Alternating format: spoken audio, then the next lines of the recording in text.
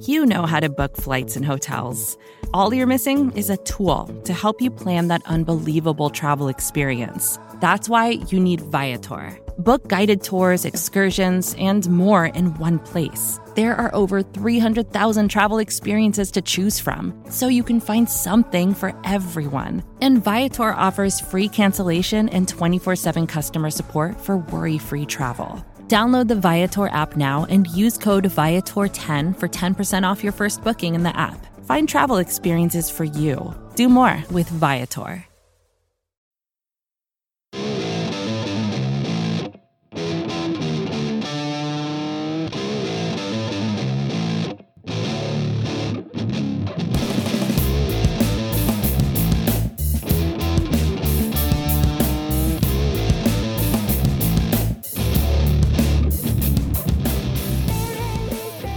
What's up, everybody, and welcome to episode 106 of the Talking Chop podcast. I am your host, Brad Rowland, and joining me this week for our season preview / rotation preview episode, I'll explain that in a little bit, is the great Scott Colvin. What's up, Scott? What's up, man? It's been a busy day. Twitter is melting down right now about our lead topic. Just for a little bit of background, I was traveling this weekend, and you and I couldn't connect yesterday, so we decided to hold it for Monday night, independently of the Braves doing anything. And right on cue, as they've done really all season so far, all the news has been on Monday. So every time we record a podcast on Sunday, we always miss it. But this time we waited, and the Braves announced on Monday afternoon that Ronald Acuna is going to start the season in the minors. And Dustin Peterson. Oh yes, and your boy Dustin Peterson. I had that written down, and I should have led with that. Actually, I should have actually, in retrospect, led with Dustin Peterson staying down in the minors. But Ronald Acuna is not going to start the season in Atlanta. Neither one of us are going to be surprised by that, I don't think. But a lot of reactions to that, even some quotes from Alex Anthopoulos explaining at least their public line of thinking. I think we all know that's probably not necessarily the truth, because this is pretty blatantly a service time thing. But where are you at with this? I think everybody's sort of weighing in on Twitter, social media. I think my biggest takeaway is that I'm not surprised. I have some other thoughts that I'll share, but kind of where are you at with this news here in late March? Yeah, definitely not a surprise. And I think I'll start by saying this and then kind of get into my argument on it. Look, there are two very real sides of it. There's the players' rights and player advocacy side of it, and then there's the kind of the team advocacy and what teams are allowed to do and everything like that. My side, if it hasn't been clear, on the pod and on Twitter and on the blog and everything like that, is the Braves are doing nothing that every other organization in baseball doesn't do.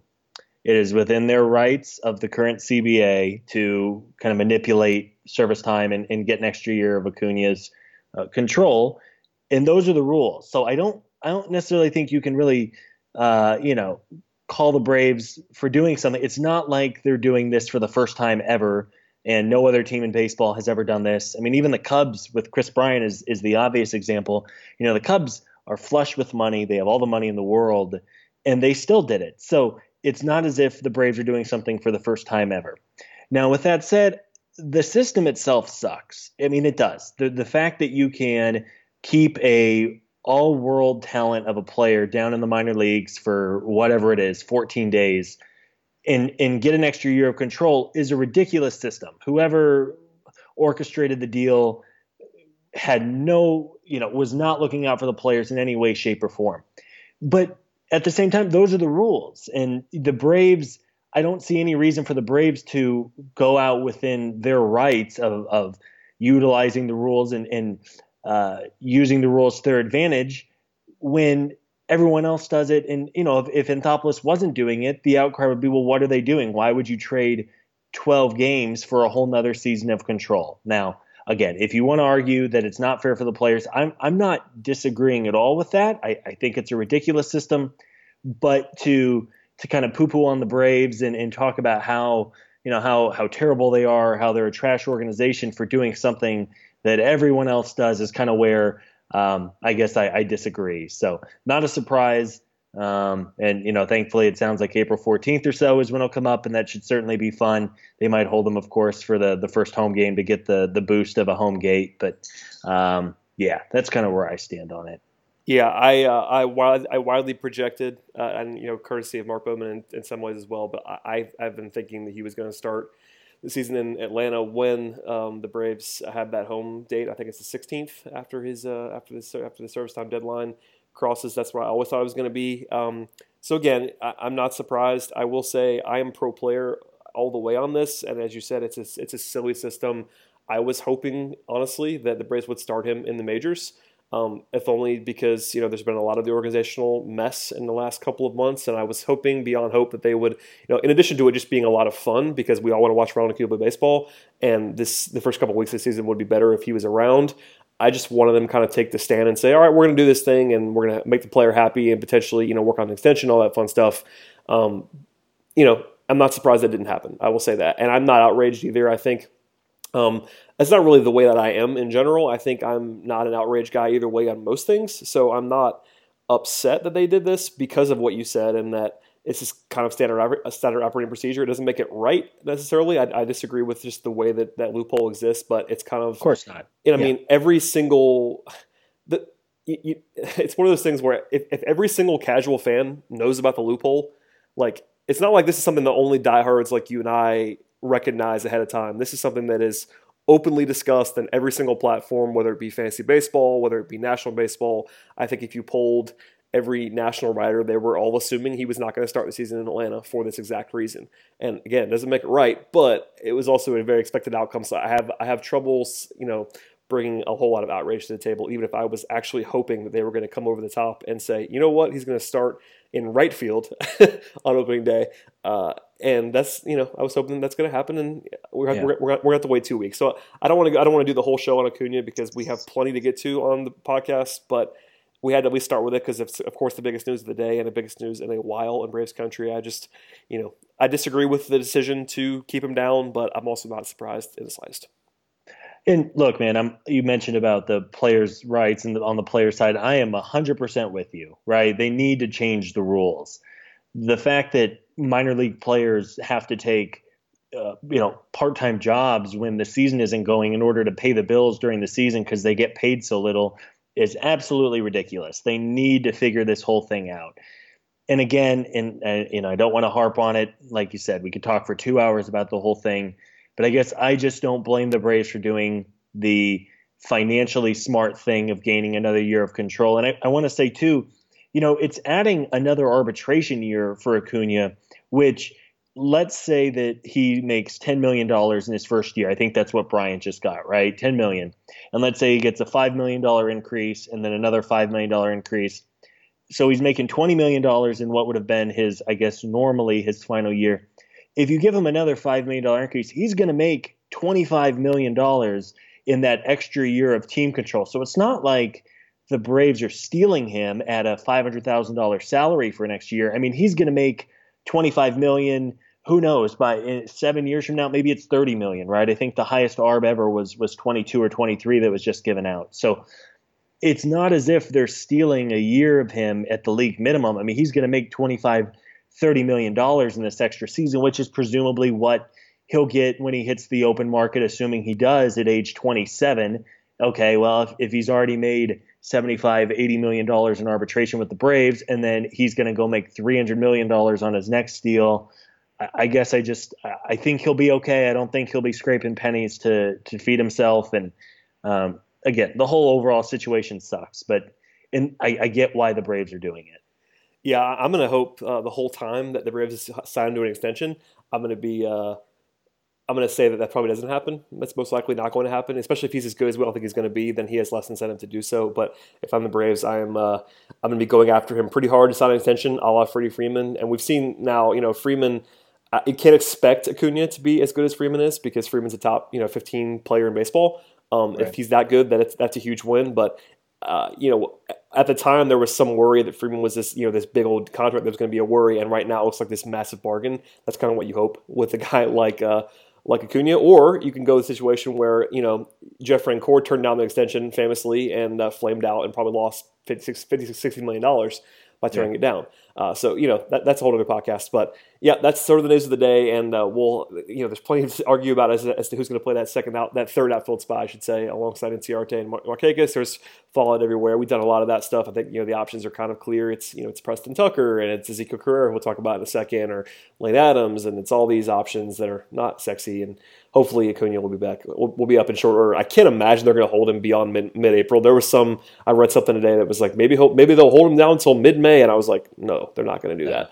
I mean, I can't imagine. How bad would he have to be in Gwinnett to not come up pretty much immediately? I just don't see that happening. But anyway, we all know what this was. That's the last thing I want to say about it is that, I mean, the Alex Anthopoulos made a couple of quotes. He didn't say anything that was terribly egregious on the radio to 680 The Fan. They tweeted it out. It was, basically the excuse was they wanted to get into and I quote, and they wanted to get into a routine of playing every day, 9 innings, the flow of the season, getting into the flow, having more development time. No one's ever been hurt by that, et cetera, et cetera. So at least they didn't go with the he needs to work on X part of his game kind of thing. That would have been even more offensive. I will say, though, let's just be clear on this. This is absolutely a manipulation of service time. There is no way they are going to tell me that he isn't their best option in a core outfield spot. So that's the offensive part. We should at least say that on the top. Like, I don't any spin. It's just spin. It's not true. It's just what it is.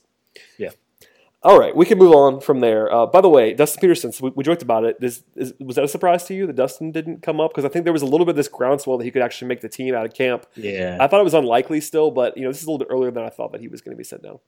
Yeah, we talked about it. I think it's just the, weighing him, I guess, playing every other day or whatever it would have been for a couple weeks in Atlanta. And then, if you put him on the 40-man and everything like that, then it's just kind of a mess to bring him up for 2 or 3 weeks and then to bring him down or leave him on the bench doesn't make sense. I'd rather him play in AAA every day anyway. And, if he's hitting well, I think we talked about this 2 weeks ago. If he's hitting well in July and August, I see no reason to keep Markakis around now, but especially so if the Braves are kind of fading in the, as the season goes on, I see no reason for him not to at least get a shot for a month or two, kind of what they did with Albies last year, and just see what he has, see what he can do. If he falters, then no harm, no foul. And if he looks great, then, maybe you go into next year with him in a corner spot. So I hope that's at least at some point in the year, even if not at the beginning of the year, happens.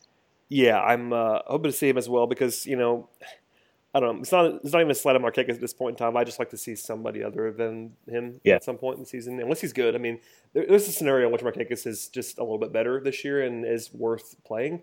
Even in his walk year, but Peterson would be at least a little bit more exciting option, especially if he's tearing it up in Gwinnett. I think we're going to see him fairly soon. I'm just not sure how soon. We can move on from there. Sort of the meat of this podcast is going to be the rotation preview and some bold predictions for the season and our win-loss totals, that kind of stuff. A little bit of news to hit on, though, before we get to that. I comically asked the Braves for a pronunciation update on Luis Gohara because I pronounced it Johara, and I'd heard that from a couple of people. I was wrong, they were wrong, and it is Gohara with a hard G. So my apologies for the 12 of you that told me I was an idiot. You were right, and I was wrong. So I wanted to at least update that and make fun of myself a little bit. It is Gohara, and I will never do that wrong again. And I will tell anybody else that does it wrong that you guys told me so. Just call him Big Sexy. That's also a thing, and we'll talk about him a little bit more when we get to the rotation preview in a second. But I want to get that out there and make fun of myself to lighten the load a little bit. News items this week, not a whole lot going on. Ryan Schimpf was optioned to AAA after a disastrous mini stretch in spring after he was acquired. And Ezekiel Carrera was signed to a minor league contract. It looks like he might make the team, sort of a journeyman outfielder. I think he's 30 years old. And also, last thing before I let you react to these, Johan Camargo is battling an oblique injury that might keep him out for as long as opening day. And if he does miss opening day, there's some fallout there. I think there's a little bit more positive updates today. He could play a little bit next week, and that would lead him towards opening day as a possibility. Yeah. So those three things are out there. Do you have anything to react to? Yeah, the Schimpf thing, everyone kind of knew who he was whenever they brought him over. But the fact that he was given away from San Diego to Tampa for not a whole lot and then was basically given away, I don't think we've still seen a dollar figure on it, but I can't imagine the cash considerations for him or much of anything. So the Braves knew what they got, and that's kind of what we looked at. It's a guy who was worth taking a chance on, but we always knew he was going to strike out and not hit for any average and all power. But, when you're 0 for 30 with 23 strikeouts in the spring or something like that? Is that bad, Scott? It's usually not good. I think you or I could legitimately go out there and might be able to weekly tap a ball to second base. I could not, but maybe you could. We'll see. I'll dust off my old college bat and I'll see if. If you had a college bat, then you're ahead of me for sure. But no, it's. The thing with Schimpf, one thing I'll say this in his minor defense is that this is the type of guy that's going to do that sometimes. So, like, I don't think him going over whatever he went in spring training is some red flag that he's any different than the guy we thought he was going to be already. So, I don't want to say it's unfair, but it's sort of unfortunate for him because, during the season, even when he was productive 2 years ago and last year wasn't quite as good, but he's going to do that. A guy that has his profile is going to be the most extreme slump guy imaginable. So it's bad timing for him. I wasn't surprised that they set him down because you just can't be that bad on a new team with no, he's got no built up anything with the Braves. So if he looks like that, they're not going to be able to keep him around. But I actually felt bad for him a little bit. Yeah, I mean, it's rough, and he certainly knows the flaws in his game, and they were talking about, well, it's a bench piece, but it's almost tough to even he almost has to kind of play every day, and you just take the strikeouts and the power for because if he comes off the bench, it's the whole, now, anyone who knows, we talk about strikeouts are not the end all of offense in Major League Baseball, but because of the strikeouts, he's not the guy you want to send up there to, just poke the ball on the right side of the infield to advance a runner from second to third, late in a tie game, right? I think in that sense, it's just tough to really send him up there because, 70, 75 or, 70% of the time or so, he's going to strike out. So, or he's not going to put the ball in play because he strikes out 30% of the time or whatever his career number is. So. It's a brutal setup for him because I think you're right. I think the best way to get value from a guy like that is to play him every day. But if you play him every day out of the gate in April, which was never going to happen, but suppose that the Braves did that, he might hit 080 for 20 games. And at some point you have to decide whether to pull him out of the lineup. And the second you do that, you just submarine yourself. So that's the trouble with a guy like that, is that you have to really believe he's going to be productive in the end. And 2 years ago, if you could guarantee me that guy that's a productive player, that you would live with the whatever there was, 210 batting average or 180 batting average, you could live with that guy if he does that. But last year, you couldn't live with that guy. So it's all depends on which guy you're going to get and how hot he gets, and it's a tough sell. I mean, they picked him up for nothing, so I have no issue at all with it. And if you get into a pinch later and you have to use him, that's fine. But I don't know. Nothing was terribly surprising about it. It's just one of those things where you can't go over 25 in spring. It's probably for his best interest too, to go down and try to figure out, because if he was so bad that the Rays, who are not looking like a World Series contender by any means, just gave him away, he probably needs to fix some things in his swing. Yeah, for sure. And I just think, somebody to keep an eye on, but he was never terribly inspiring, even though I think it was only sort of a safe haven because the third base situation is so weird for the Braves. So take a flyer on him. But for the Hawks, I know I'm such an NBA homer. But anyway, we can move on from there. What do you think about Carrera? Because he, a couple of the national guys, even the local guys, are acting like he might make the team. So we have to at least talk about him. We haven't talked about him at all. He didn't sign until, of course, it was last Monday, right after the podcast, that he was signed. So do you have any thoughts on Carrera, other than he's fairly uninspiring, but he's also he's been a major leaguer for a while, so that's something. Yeah, I mean, compared to the other guys who are going to take a chance in left field, between him and Preston Tucker and Lane Adams, who up until the last couple of days has really, really been bad. Danny Santana, who we've, of course, talked about probably more than we should on this podcast, but hey, here we are. I mean, he's an interesting name. He's shown that he can hit at least a little bit. Career 89 WRC plus. He's had a couple of, he's worth 0.7 WAR over 130 games last year, which is not good, but he's not going to embarrass you out there. His defense is not great, though. We always say he's probably not as bad as Matt Kemp, but which is certainly not. Nobody is. Nobody is. He's one of a kind. So other than that, maybe Evan Gattis. In left field would have been. Remember when they started him in left field in a playoff game? I do remember that. That's why I brought it up. Oh, by the way, this actually reminds me. This is a Ryan Shemp thing, but he got a comparison to Brooks Conrad this week that made me laugh aloud. Ooh, yeah. And it was not a favorable one. It was poor Brooks, man. Yeah, I feel bad for Brooks, but he should have never been in the game after his first night with all the errors. I don't want to talk about it. I can't. It's a sensitive subject. Dark times. Let me just say that Diori Hernandez was on the bench, ready to go, and they should have had Diori in there. Okay, sorry, moving on.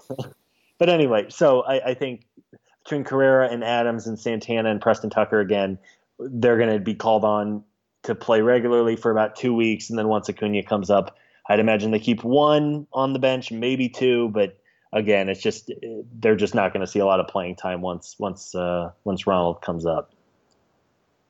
Yeah, I can't imagine that they're going to play a lot. So, I mean, it's 2 weeks, a 2-week timetable for somebody to play. Somebody's got to play left field for 2 weeks. So, we don't know who it's going to be yet. I think it's going to be a combination of guys. I can't imagine they're going to just play one guy for 2 weeks. Maybe I'm wrong, but I think I'm not. We'll see.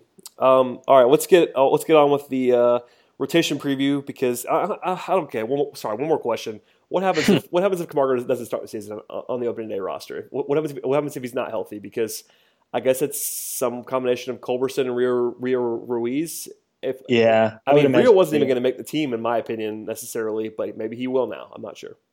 Yeah, I know Bowman said that he has at least a chance that he's starting to hit a little bit better. I would imagine it's Ruiz, and he's already on the 40-man, so it's not like they have to make room for him for 3 days or something like that if Camargo misses the opening series with the Phillies. So, but yeah, I'd imagine Rio maybe if there was a really tough lefty, which the Phillies don't really have, then maybe Culberson at third, but I don't really think it's going to be an issue. I think it's one of those.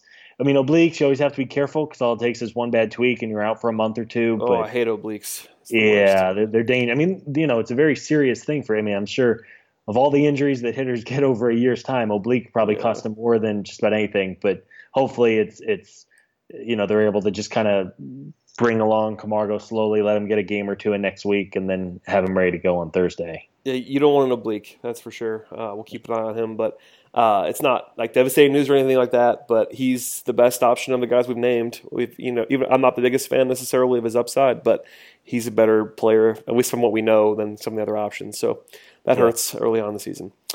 Okay, to the rotation preview. We saved this one for last, knowing that there probably isn't a whole lot of debate on the first few spots, and even actually today. A lot of news came out, actually. Julio Teheran was named the opening day starter. No big surprise there. It was sort of a no-brainer. By the way, this is going to be the fifth straight, and he'll be the first guy ever to have 5 straight, which is insane. And then you have the guys who are other the locks. You have Fultonavich, McCarthy, Sean Newcomb, and there's the fifth spot. So first, does anything surprise you about the? I guess sort of the pseudo order came out. I don't really care about that necessarily, but anything surprise you there, and then we can get into the 5th starter spot. No, nothing really. I mean, I think it's kind of crazy that it's been 5 straight for Julio Teheran, which is, I mean, it's the first time ever in Atlanta Braves history that someone started 5 straight. And you think about some of the pitchers, and it looks like he joins Niekro, Maddox, and Rick Mahler as the only others to start 5 opening days, which is kind of cool. So, no, nothing really. I know we kind of joked about him saying that Newcomb wasn't guaranteed a spot, and I think it would have taken something just really crazy for it. And he's had a good spring. What a surprise that Newcomb's going to start the season in rotation. Who could have ever seen that coming, Scott? Right, yeah, and it's similar to the Fulte stuff last year. You knew he was going to be in the rotation, but for whatever reason, they like to push the young guys.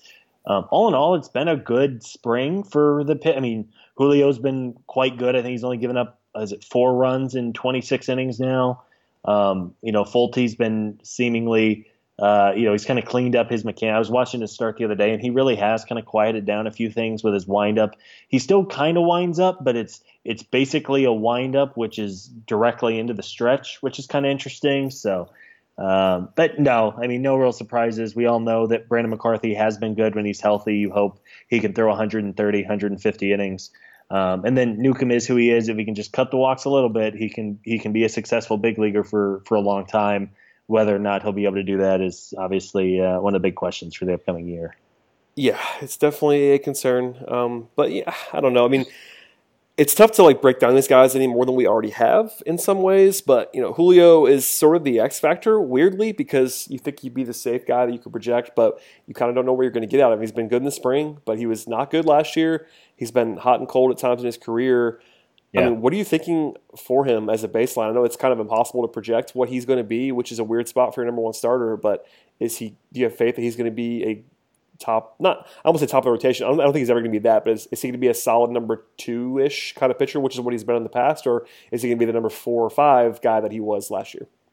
Yeah, if he can hit, a 3-win mark, that'd be great. I mean, I was just looking at his Fangraphs page. So the last 4 years, he had a 3.2 WAR in 2014. He was at 1.1 in 2015. It was 3.2 in 2016, and it was 1.1 in 2017. So you're right. He seems like a consistent guy, but he really hasn't been on a year-to-year basis, which is just kind of weird and kind of crazy how consistent he's been every other year. So, if he can, what was his ERA last year? 4.5, and then almost a 5 FIP. If he can bring those down to like a 4.2, I think that's a step forward. And then, again, he's always been a guy who's outperformed his FIP. Is a career 3.59 ERA and a 4.06 FIP. Obviously, if he kind of split the difference on those two and be around a 3.8, 3.9, I think it'd be great, especially if he throws the 180, 200 innings he always does. So if he can put up number 2, number 3 starters numbers for the Braves, I think it'll go a long way towards getting them towards the kind of the 500 season that everyone's looking for them to be this year. Yeah, I mean he's 27. There's no reason to think he can't be pretty good here. But the last 4 seasons, 3.2 WAR, 1.1 WAR, 3.2 WAR, 1.1 WAR. So hopefully he's 3.2 WAR guy again, and that it's not that simple, I know. But the projection systems don't hate him. Zips has him somewhere around the I guess 1.7 wins by replacement. Steamer a little bit lower, 1.3. Either one of those are a disaster, but he needs to be better than that for the Braves to have any chance to flirt with what they think with what fans think they can actually do this year. Like he has to be good for them to win 80. If you want to get optimistic, and we'll talk about that at the end of the pod. But that's a pivot point. If he's not good, you're in some trouble, I think. Yeah. So we'll keep an eye on him. Obviously, Julio is not the sexiest guy to talk about because we kind of know what he is, but at the same time, we don't know what he is. It's kind of it's a weird scenario all the way around because you don't want your number one guy to be as inconsistent as he's been the last 4 years. But here we are. How many big league starters with 1,000 career innings in the big leagues? You ask him to kind of explain them, and you can't really do it with Julio. He sometimes he's good, sometimes he's not. He usually gives up homers, but then maybe it was just a product of the new park, and he usually strikes out guys, and it depends if he walks people, right? Like you can't summarize him in a couple words, which I would imagine isn't the case. Like if you ask me to describe Gio Gonzalez, it's a lot easier than kind of recapping Julio's career so far. Yeah, I mean, it's just weird. Like, I think the guy that we saw that I don't want to say was lucky that he had the ERA that he had when he was very, very good a couple of years ago in the high 2s. That's not a realistic outcome, I don't think, anymore. When he went, back-to-back years, he had 3.2 ERA and a 2.9 ERA. I'm not expecting that anymore. But if you can give me the guy that has a low to mid 3s ERA, that's on the table. I don't think he's necessarily there yet. I think it was even. I can't remember who I was talking about this with on the podcast. It might have been Ben Duronio. It was one of those things where we talked about Julio being hurt badly by the juice ball right now because I think he's a perfect kind of pitcher that was never going to be this dominant strikeout guy. Doesn't miss a ton of bats, and that kind of guy is going to be really bitten by what we all know is a juice baseball.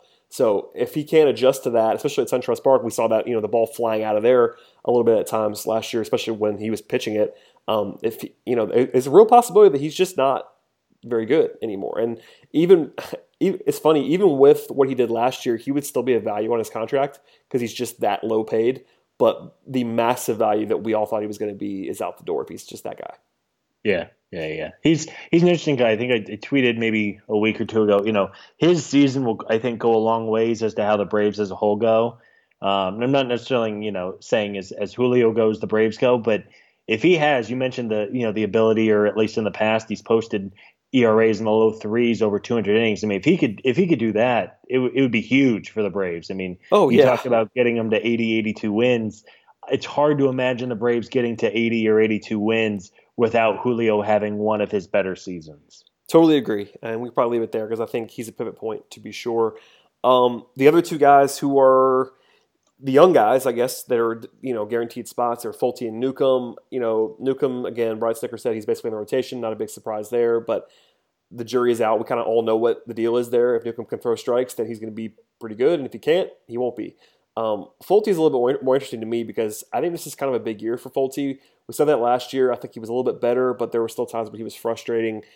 Yeah. Same sort of question with Julio in some ways. And he's not that much younger than Julio, which is weird to say out loud. But Folty's 25. Like, he's not like this spring chicken necessarily. So what are you expecting? Because I think of everybody in the rotation, Folty is the guy that I we've seen him be a competent major league starter, and that is big because those guys do have value. But if he's going to make a jump, it's probably going to be this year, I'd imagine. Yeah. I mean, it'll be a second full year, and I guess in terms of starts, it would probably be his third season. Now, obviously, he had those two kind of half years.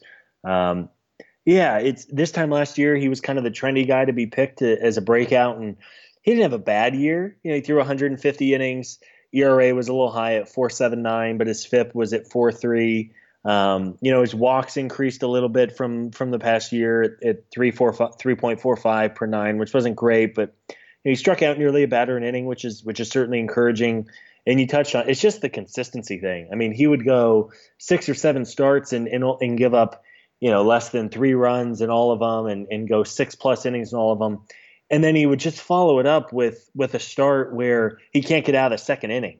And it seems like that was kind of the whole season for him. And he would have 4, 5, 6 really solid starts and look like a guy who could be a number 3 starter. And then he would have back-to-back starts where he would just kill the bullpen because he couldn't make it out of the second inning.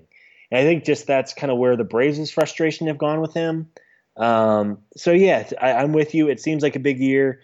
If we're having this same conversation about we don't really know what pitcher he is this time next spring, it's probably not a good thing for his long-term outlook. So, hopefully he's 26 as well, which tends to kind of be the start of pitchers' primes or nearing it at least. So I'm a Folty fan. I want to believe. We've all seen him, in Oakland. He was 3 outs away from a no-hitter. He's had nights where hitters just can't touch him at all. And then he's had other nights where he gives up. I mean, he's just getting rocketed all over the place and can't throw a strike other than a fastball down the middle. So he's an interesting guy, and you just hope that it all clicks and he kind of turns into the number 2 or number 3 starter everyone thought he could be coming up with the Astros. Yeah, and by the way, I actually misspoke. Folty is 26 already, and he's less than a year younger than Julio Teheran. Can you imagine that? That'd be a good bar question for Braves fans who have no clue that he's just that young, that little in terms of the age difference there between Folty and Julio. I mean, again, like we've had this conversation before, but he was still worth 1.8 wins above replacement last year. Like he's a very fine 4th starter right now. I think he can be better than that, but again, the age is not everything. But with his makeup, you're going to have it happen soon. And, the walks going up last year was a little bit concerning in some ways, but his stuff was playing up at times, and it's the inconsistency. When he's good, he's good. When he's not, he's not. And that happens with everybody to some degree, but he's going to have to just have the light come on here, and hopefully he does it because, as we're going to talk about, you're going to have to at least have 3 or 4 of these guys put up quality seasons to have any chance to do what Braves fans are hoping they're going to do. And Folty is one of the safer ones you'd imagine because he just did it in some way. Like it wasn't like he was great in 2017, but he at least flashed the ability to be a good major league starter. So, and Newcomb, I mean, you might have more to say on it. I'm kind of just Newcombed out. I think, we'll see if he can throw strikes. That's kind of where I am with it. Yep. Throw strikes. Don't walk everybody. Get ahead of hitters, which is obviously easier said than done. But if he can do that, he's a number 3 starter.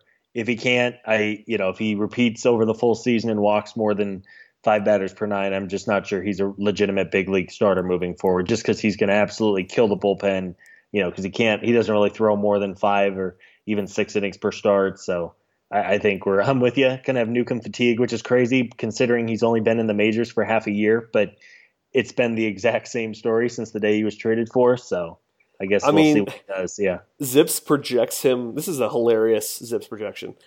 31 starts, 153 innings. That's less than 5 innings to start. 10.1 K per 9 is great. 5.75 walks per 9. Yeah. At that point, he's like a glorified long man. I mean, if he does that, if he walks almost 6 guys per 9, he's not going to make 31 starts. I will wager anything on that. Yeah. So we'll see. I mean, if he, again, I've said this before, but if he can live even in the 4 walk per 9 range, he won't be great, but he can be a serviceable major league starter in the 4 walk per 9 range. If he walks 5 per 9, he can't be. That's kind of where I am. Yeah. So it seems like a small difference, but it's not. It's just not. So it'll tell you a lot. And again, I don't want to overreact to the small sample of last year, but in the minors, he couldn't throw strikes either. And if you can't, I mean, even when he got to the Braves, the 2 years he spent in the Braves organization in the minor leagues, he was still walking almost 5 per 9 in the minors. And that's hard to even do, frankly. Yeah, his best walk rate in the upper level of the minors was 4.56. in Double A in 2016. So, and that's bad. I mean, that's flatly bad. Like, right. But if he does that over, 30 starts or whatever this year, that would be a marked improvement for him. I just don't think you can actually project that. I mean, walking 4.5 guys per nine in Double A is like walking 6.5 in the majors. Yeah. I mean, that's approximate, but you got to really be missing to walk 4.5 guys per nine in Double A. Guys got to be going up to the plate thinking he's not going to throw me a strike, because if anything, you always see walk rates go up when guys go to the majors, and if that doesn't happen, it's Sean Newcomb. Sorry. Yeah. Hopefully the light comes on. I saw him pitch a little bit. I've not seen a ton of spring training, candidly, but he didn't look awful in the one start I saw. I think it was earlier. Was it over the weekend? I think I saw him. Yeah, he started against Saturday. He started. Yeah, he pitched pretty well against 3 walks. Yeah, and but part of it too. And it was the game that Ryan Schimpf had 2 errors at third base. So, again, you can whether credit or blame defense for a lot of things, but just watching that game, and I know they always say don't scout the box score too much with spring training, but he should have had an easier time with it if Schimpf doesn't make. I mean, one of them was a kind of a tricky hop, but the other one was just a boot. And then there were a couple balls that were hit right at or into the shortstop hole that I think it was Charlie Culberson there at short who couldn't get to him. So, but again, you touched on walks are walks. You can't walk 3 guys in 5 innings or whatever he did, or else it's just not gonna last. No, it is almost certainly not going to last. Okay, the other sort of segment here we can hit on is the old guys, and that is Brandon McCarthy and Scott Kazmir. McCarthy is a lock for the rotation, no question about it. As long as he's healthy, he'll be around, unless he just implodes, which he doesn't usually do. It's either he's hurt or he's good. Kazmir is another question. It looks like he's probably going to be the number 5 starter to open the season because of Gohara's injury. But Kazmir is wholly uninspiring, I will say. But maybe, I mean, I don't know. I saw you tweeting about this a little bit earlier today. I think it says more about the other options than it does about Kazmir, that he's actually going to be in rotation. But maybe the Braves can sneak some value out of him. I mean, they're paying him, so might as well give him a shot, I guess. Yeah, I mean, right. It probably makes sense to see what Kazmir can do, and if he gets lit up in the 5th game, or I guess it'd be the 10th game of the season or whatever it falls on, then so be it. I mean, we all know why they did that trade. Whether it's Kazmir, I think I tweeted this earlier too. It's kind of sad that between the 3 of Matt Wisler, Aaron Blair, and Lucas Sims, not one of them could win out the 5th starter spot over Scott Kazmir, and we'll talk about Anibal Sanchez here in a minute. But the fact that none of those 3 could win a rotation spot from Kazmir, who's basically hasn't really pitched in the last couple of years because of various injuries and can't. His fastball was reportedly 84 to 86.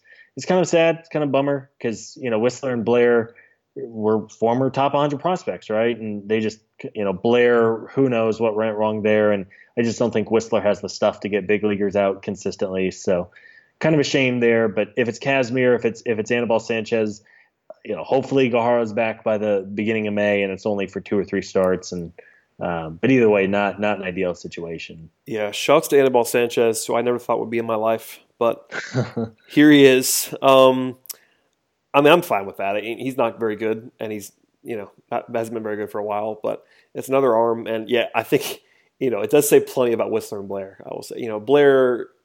I still have some faint hope in the deep bowels of my soul about Aaron Blair. I don't know why, but even as a reliever. Yeah, it's just somewhere. I don't know why that is necessarily. Wisler, I've kind of just given up. I mean, maybe he can be an effective long man, but that's going to be it for me. I wanted to like Matt Wisler, and I kind of did for a while, but I don't see it, honestly. Yeah. Blair at least has stuff that you could envision playing up in a bullpen role, whereas Wisler doesn't really have that even. Yeah. All right, we can get off the rotation, but I mean, overall, is this? I'm not going to ask you to rank them because that's take some research. But is this a bottom 10 rotation in major leagues? Like where? I guess where's the baseline at for them? That's kind of the question. I think if Gohara can get healthy and is similar to the guy he was last year, I think there's at least some upside. Now, if I was a betting man, I'd say it's probably a bottom 10 rotation.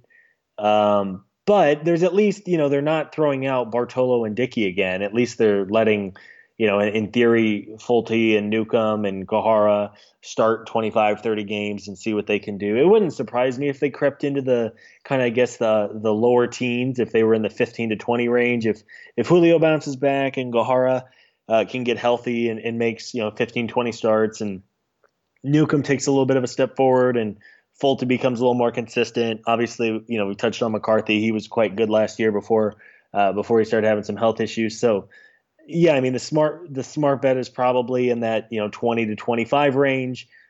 But if they were up into the 15-20 range overall, it wouldn't be a huge surprise, I guess.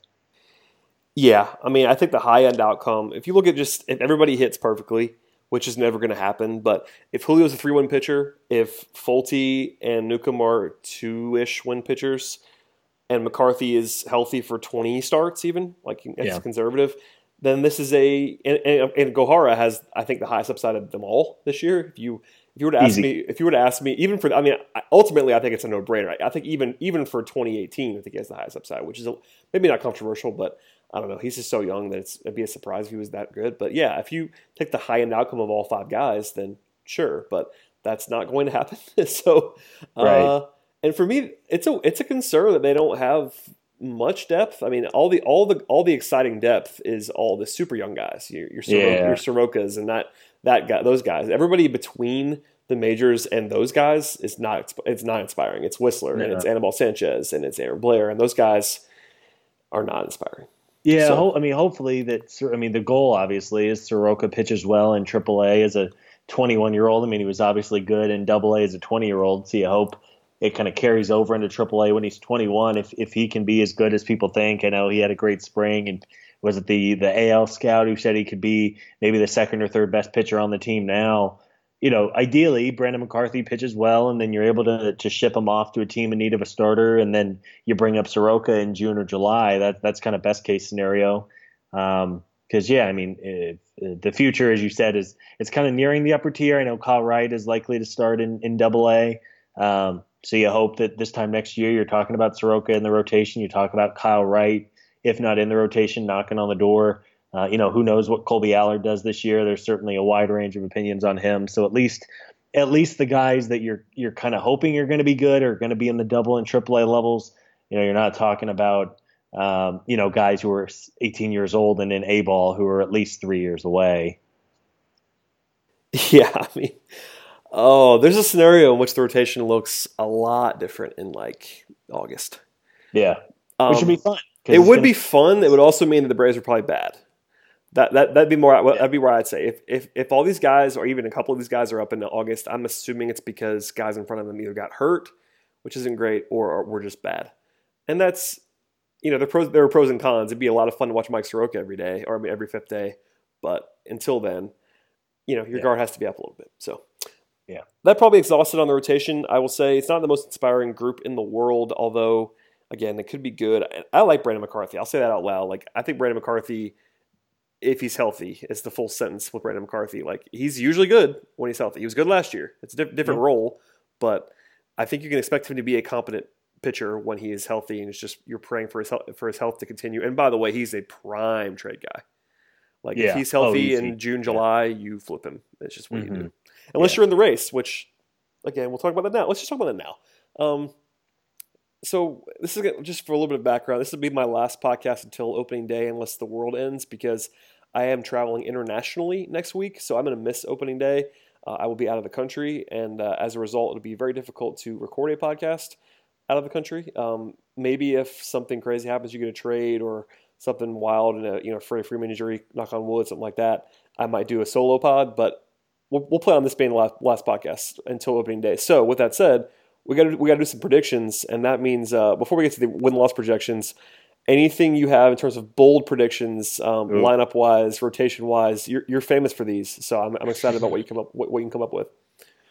I don't know if it's bold. I think Ozzie Albies is going to have a huge year. I'm such a fan of his and everything from last year's screen. So I don't know. Is calling for a 2020 season from 21-year-old Ozzie Albies, is that bold? It's not bold if you believe fantasy baseball projections, because he's in the top 100 now places, which I find crazy. But yeah, I mean, I think it probably is bold because he's so young, but I think it's almost becoming the consensus, which is scaring me a little bit, to be honest with you. But I love what Ozzie could be. So if you said 25-25, that probably gets you to bold territory if you want to go there. Yeah, I mean, there's just not a lot of. I'm trying, I'm running through, and I guess Freddie Freeman being in the MVP hunt, but he was last year before the broken wrist. So, it's tough. There's not a lot. I mean, I guess Dansby Swanson will be better, but it would be tough to imagine him being worse than he was last year. I'm not sure. I guess I'll say this. I'll say Ender Inciarte has the best offensive season of his career and becomes a 5-win player. Ooh, I like that. That's a good one. I think I have two. Freddie Freeman finishes top 3 in MVP voting. Okay. And Dansby Swanson is a 2.5-win shortstop. That would be excellent. Those would be my two offensively. I will say those are my bold predictions. Everybody else, saying Ronald Acuna is a 3-win player right away is not a bold prediction. Like, he could easily do that. And everybody else, Ozzie, I think for it to become bold, you have to go so high that I'm just not willing to do that.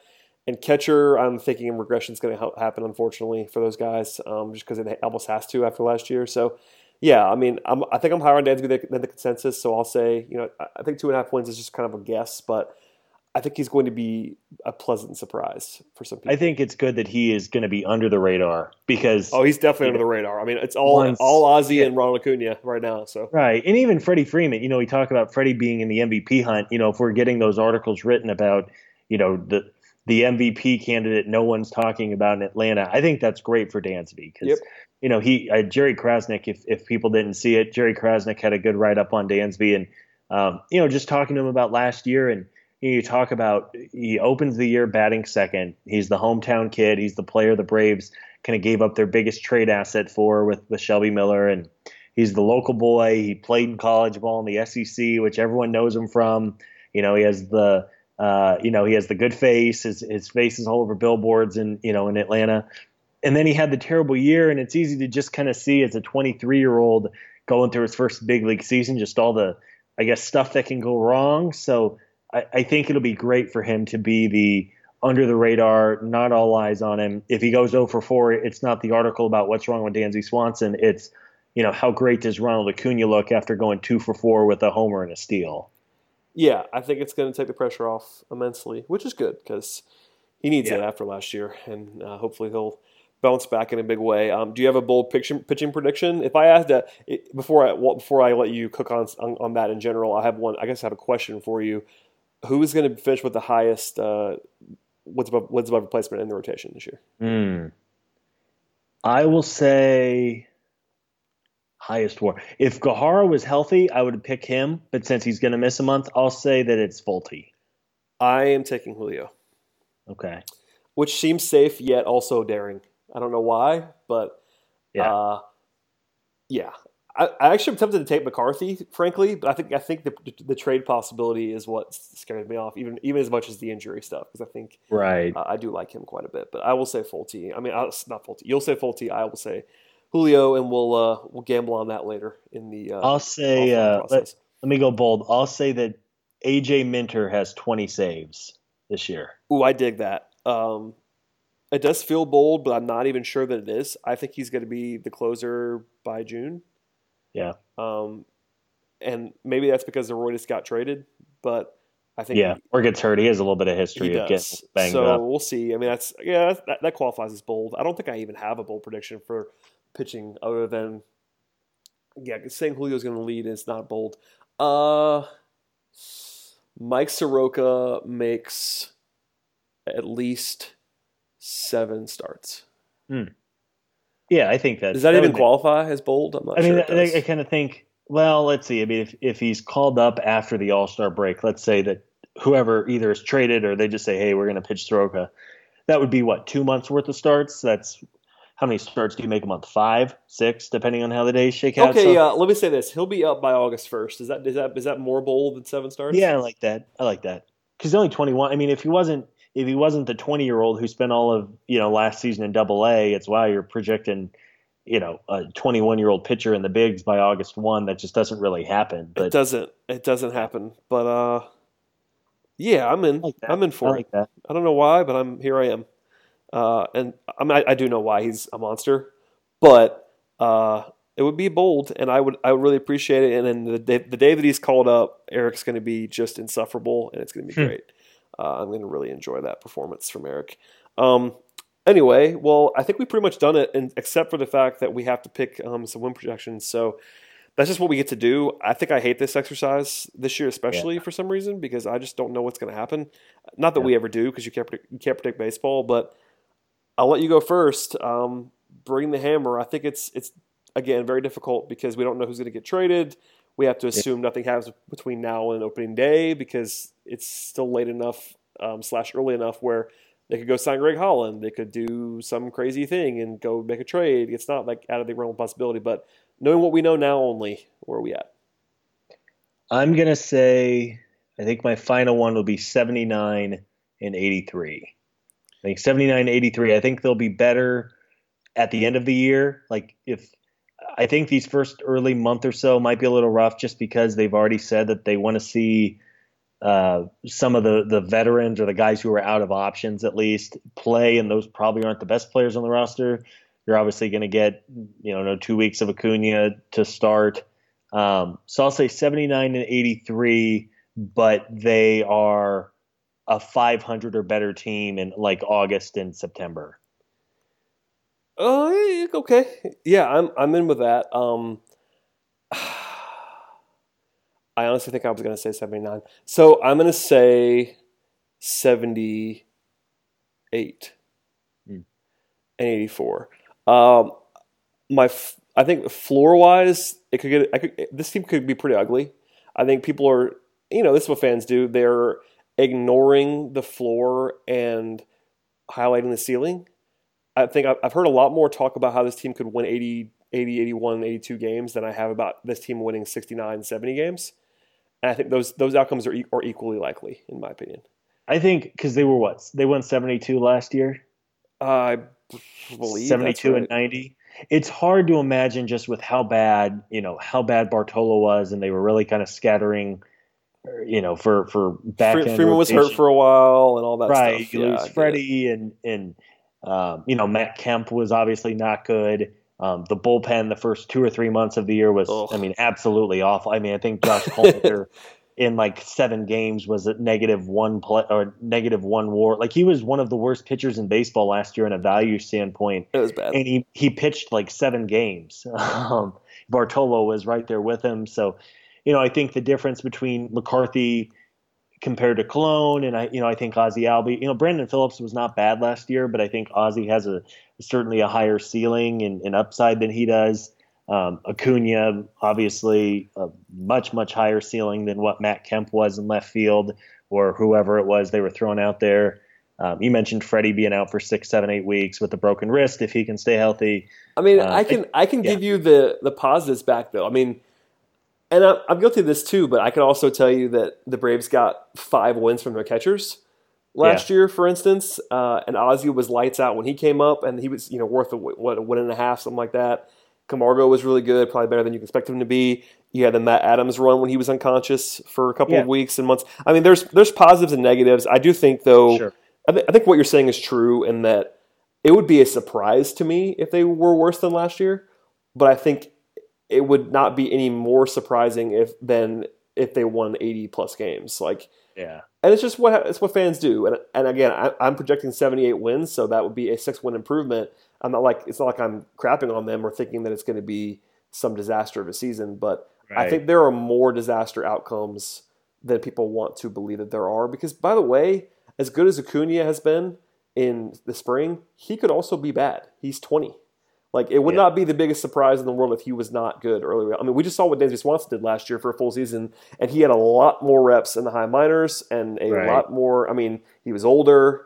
Granted, he wasn't quite the same prospect hype as Acuna, but a number 1 overall draft pick, he was pretty hyped.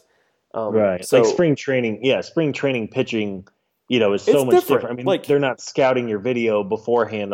The pitchers aren't figuring out how they're going to attack Acuna. It's well, I'm going to throw 25 fastballs, 15 curves, and 15 changeups, and I'm going to try to get through 5 innings today. I think he's going to be good, but I think it's at least worth saying out loud that he may not be right away.